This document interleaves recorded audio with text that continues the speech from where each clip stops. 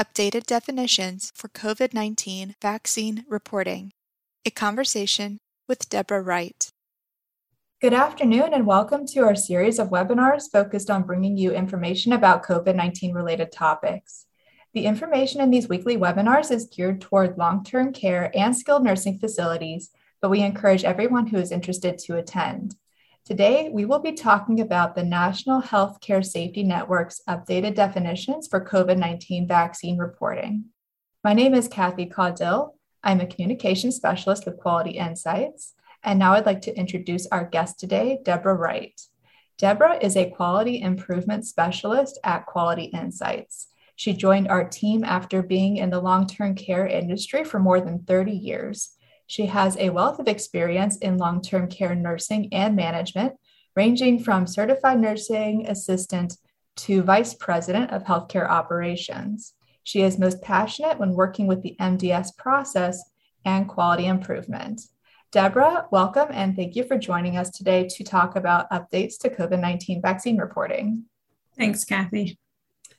So to get started, there seems to be a lot of changes to the wording in the updated reporting requirements. Could you explain what primary vaccine series, booster dose, additional dose, and up-to-date mean? Sure. So there has been a lot of confusion recently simply because we've had the regulations updated with the definitions, but NHSN recently came out and said these are the new definitions for reporting. And some of that is because they follow a quarter and they won't make the changes to their reporting a requirement until the new quarter starts. So the most common one, obviously, is the primary vaccine series, which is defined as the 2-series dose of the mRNA COVID-19 vaccine, which we know as Pfizer and Moderna, or a single dose of the Janssen or the J&J COVID-19 vaccine. Then the second common is the booster dose. So the booster is defined as the subsequent dose of the vaccine administered to enhance or restore the protection which might have waned over time after the primary series vaccination.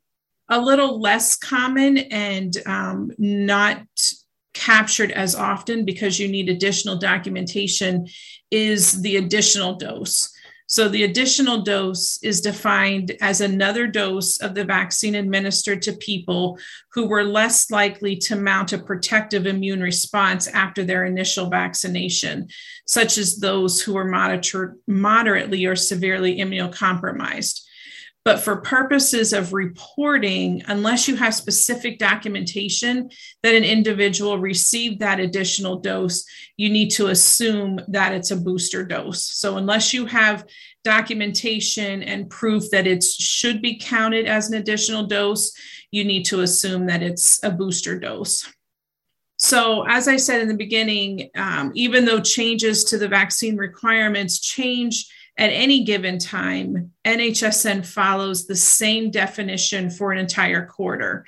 So as of June 27th, for quarter 3 of NHSN reporting, up to date is defined in 2 categories based on the individual age. So first, you had the category of individuals that are under 50 years old, which is probably going to include the majority of your staff, and it's a bit easier to track.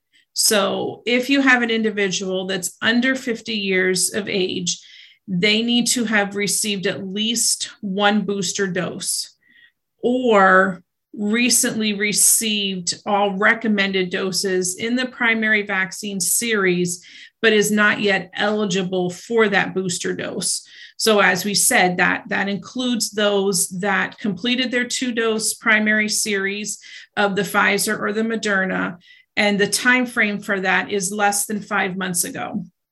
If you received the Johnson & Johnson, then it's less than 2 months ago. So again, the first category is you're under 50, you received your primary series, and you're either not eligible for a booster or it's been 5 months since you've completed your primary series and you've received 1 booster dose. So if you've met that criteria, then you're up to date if you're under 50. If you're over 50, this is where it gets a little bit more harder to track. And they really are looking at it from a literal point of view. So you're over 50 years of age. You've received your primary vaccine series.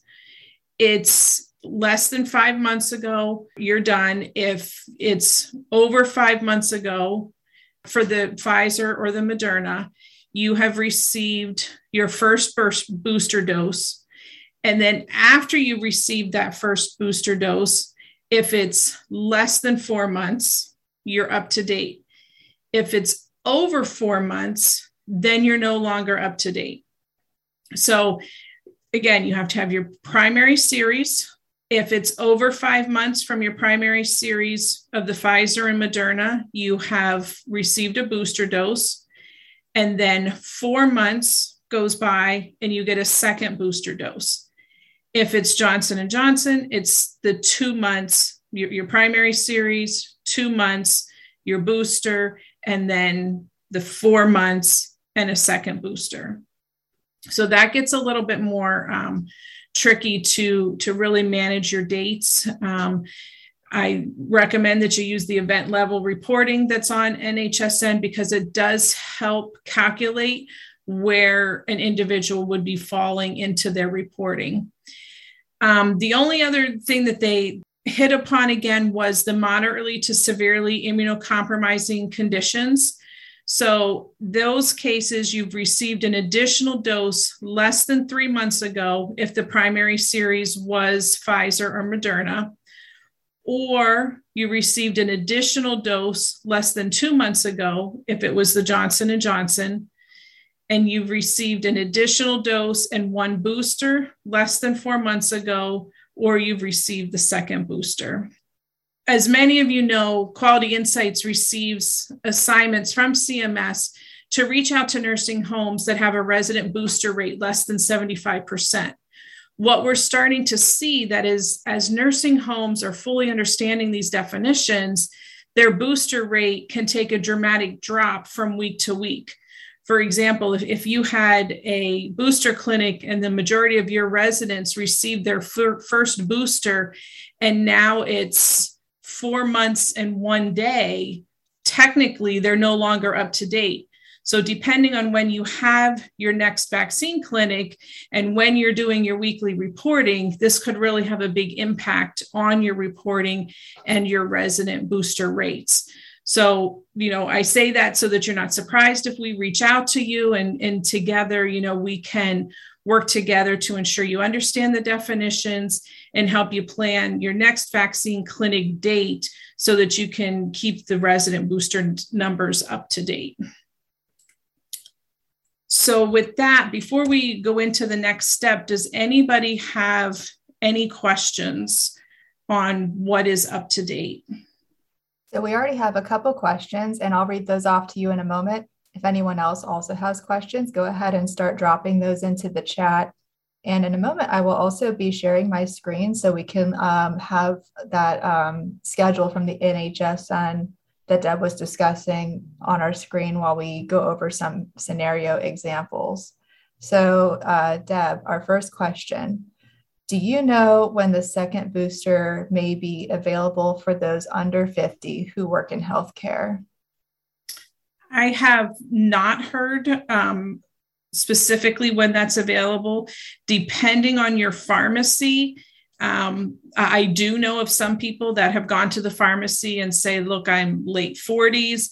I work in healthcare. I work with COVID individuals. And some pharmacists will take that as though you're compromised and at higher risk and will give you that second booster. But there is nothing in writing and no recommendations for under 50 to have a second booster at this time. All right. The second question. Is there a way to print the event level report and utilize that report to show which staff or residents that would be eligible for which dose at which time?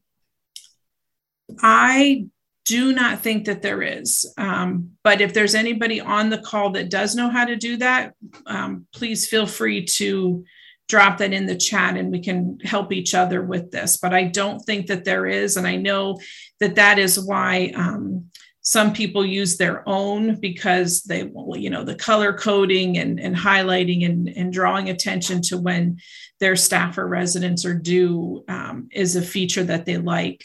So there are pros and cons to the event level report. And I think that obviously the biggest pro is that it calculates what you need to code in the NHSN reporting module. So I know that really didn't help that person, but maybe there's somebody on the call that has a better answer for that. Yeah. And we'll have another second quick Q&A once we're done with this example scenario session that we're going to do next. So if you do have more questions, keep dropping them into the chat. And also, Deb, do you want us to go ahead and say if people have other topics that they want us to discuss in future webinars, please drop that into the chat too. We would like to see if there's any particular themes or topics that you want us to cover in the future. Sure. So we're going to move on to some resident and staff scenarios and see how you would interpret their vaccine status. These examples are straight from the NHSN examples. So if you participated in their recent trainings, they're going to look familiar to you. But I don't know about you. I need to see it and have time to talk about it. We want to take this time to make sure that you completely understand the term so that your reporting is as accurate as it can be.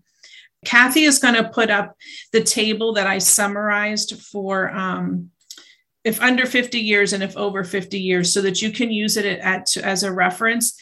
I highly recommend that you find this in the NHSN manual, print it, make a copy of it, put it right where you track, because I find myself looking at it all the time when I'm looking at the reporting, and it's the only way to keep myself straight. So feel free to do that in what helps you.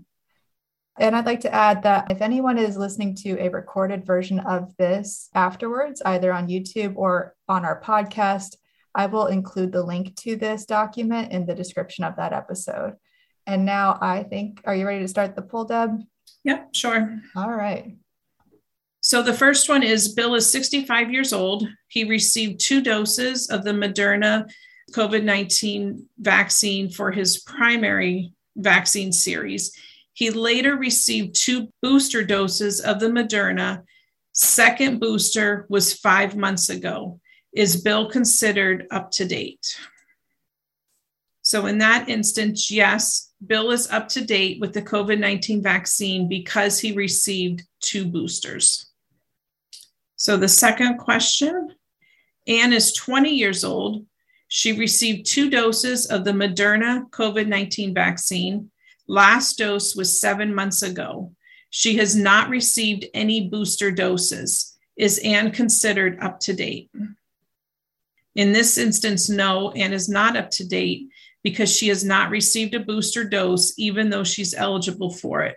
So remember, Anne is under 50 years old, so she only needs 1 booster dose to be considered up to date. And it has to be after 5 months. So the next one is Mary is 35 years old.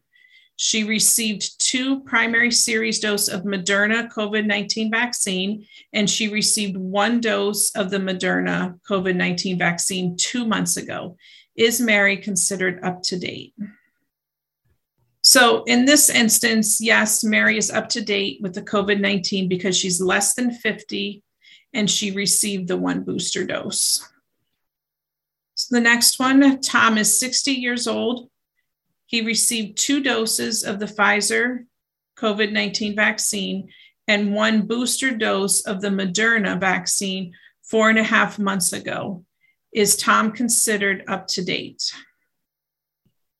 Okay, so the answer is no. Tom is not up to date with COVID-19 because he's 60 years old, greater than 50, and received only one booster 4.5 months ago.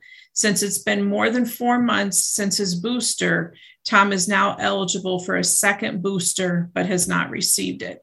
And that's where the system is, when I said earlier, the system is literal. If it has been 4 months and 1 day, they are no longer considered up to date. So there's that potential for that a week or two for you to go from 100% of being up to date to 0% up to date, depending on when you have your vaccine clinic scheduled for. So the next one is Jackie is 78 years old. She has received 2 doses of the Moderna vaccine and 2 booster doses of the Moderna vaccine. Is Jackie considered up to date? So most people, actually all people answered yes for this.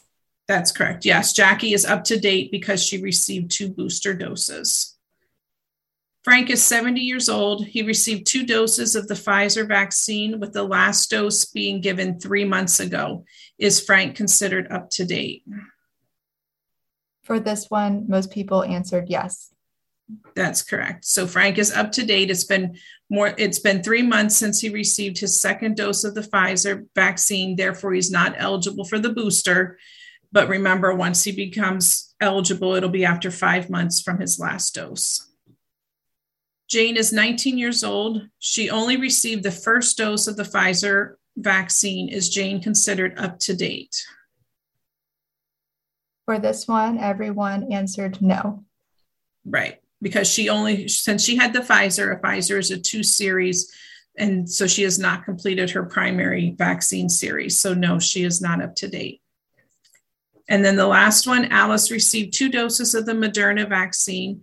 She received an additional dose 1 month ago due to having a moderately immunocompromising condition.